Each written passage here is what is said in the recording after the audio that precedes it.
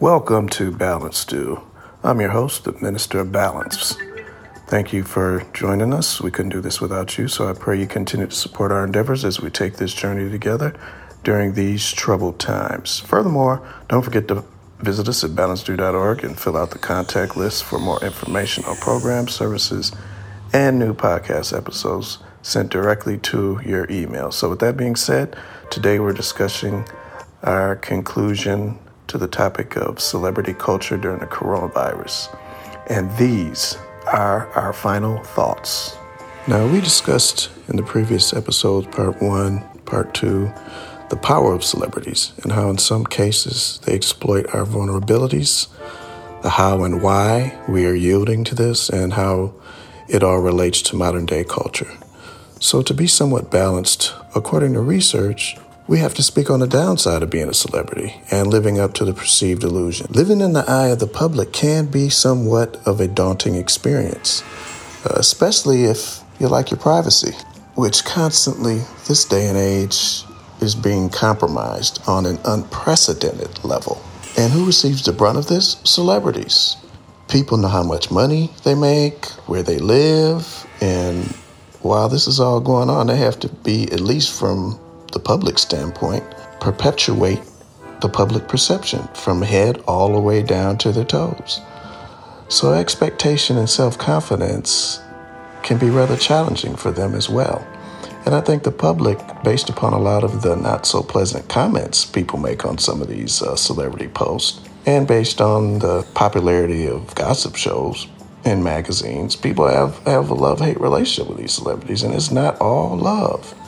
And furthermore, some of the real popular celebrities, they have to get restraining orders against people that they don't even know. So, one of Hollywood's old adages is, as long as they're talking about you, doesn't matter if it's good or bad, as long as they're talking. And I believe that to be somewhat true. I think in terms of supporting celebrities, sometimes we do it directly and indirectly, and a click is a click, whether it's good or bad. The word will spread. It can still trend. Chances are it can still go viral, therefore defeating your whole purpose. I mean, if you find the material to be abhorrent, in the near future, just ignore it. Don't click on it. Don't share it. Don't share the disgust. Nothing good to say? Why comment? Sometimes it's best not to respond on social media or to click on it. All that negativity can cause serious heartache and confusion, and make these celebrities even more paranoid and insecure. Extremely large paycheck doesn't always cure some of those proclivities. So we all have a vision of, what it would be like to accomplish our ultimate goals, but until we actually reach it, may not be anything like we imagine. So with that being said, stop worshiping false idols. It's all an illusion. Stand on truth. The foundation is a lot stronger. And if you don't stand for something, you will fall for anything.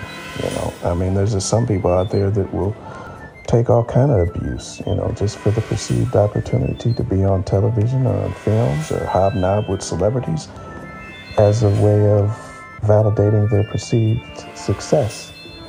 When we all know that's not the only factor in truly being successful. Look at these reality shows, man, where the only prerequisite to being on the show is, can you act a damn fool in front of the cameras? Can you get married in 25 days to a complete stranger? Can you make out with 30 or 40 different people before you decide who to marry? What usually happens in most instances is they end up divorcing as soon as the show's over. Then they come to the realization, I didn't get married for love. It was just to build my Instagram following. Stop worshiping false idols that in most cases aren't benefiting you ethically or morally anyway. It's just tearing away at your moral fabric. It's not all about reaching the destination when it comes to your goal, A lot of it is about the path that you take to get there. It makes all the difference in the world in regards to, how you cultivate the opportunity, the gift, the goal, or whatever you want to call it in general terms. There might come a time where you have everything in life you've ever wanted. But if you did a lot of dirt on the way, then you might not enjoy it as much. And from a metaphorical standpoint, there might have been some unmarked graves you left behind on your path to your destination, and some of those ghosts might come back to haunt you someday.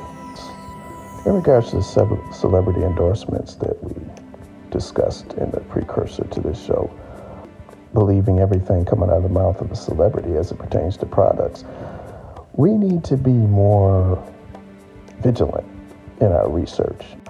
We need more of the village mentality, the word of mouth where, everybody talks and tells people they know how good a product is because they've actually experienced it themselves, and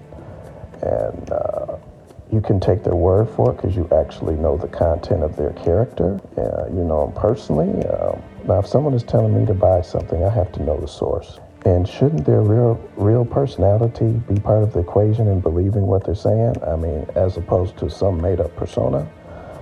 I think we're seeing the implications of this now. I mean, now we don't know what's true. We don't know what's false. We live in the disinformation age, and in some instances it has transformed into just outright lies as it pertains to news, politics, and just regular situations that we as ordinary people face.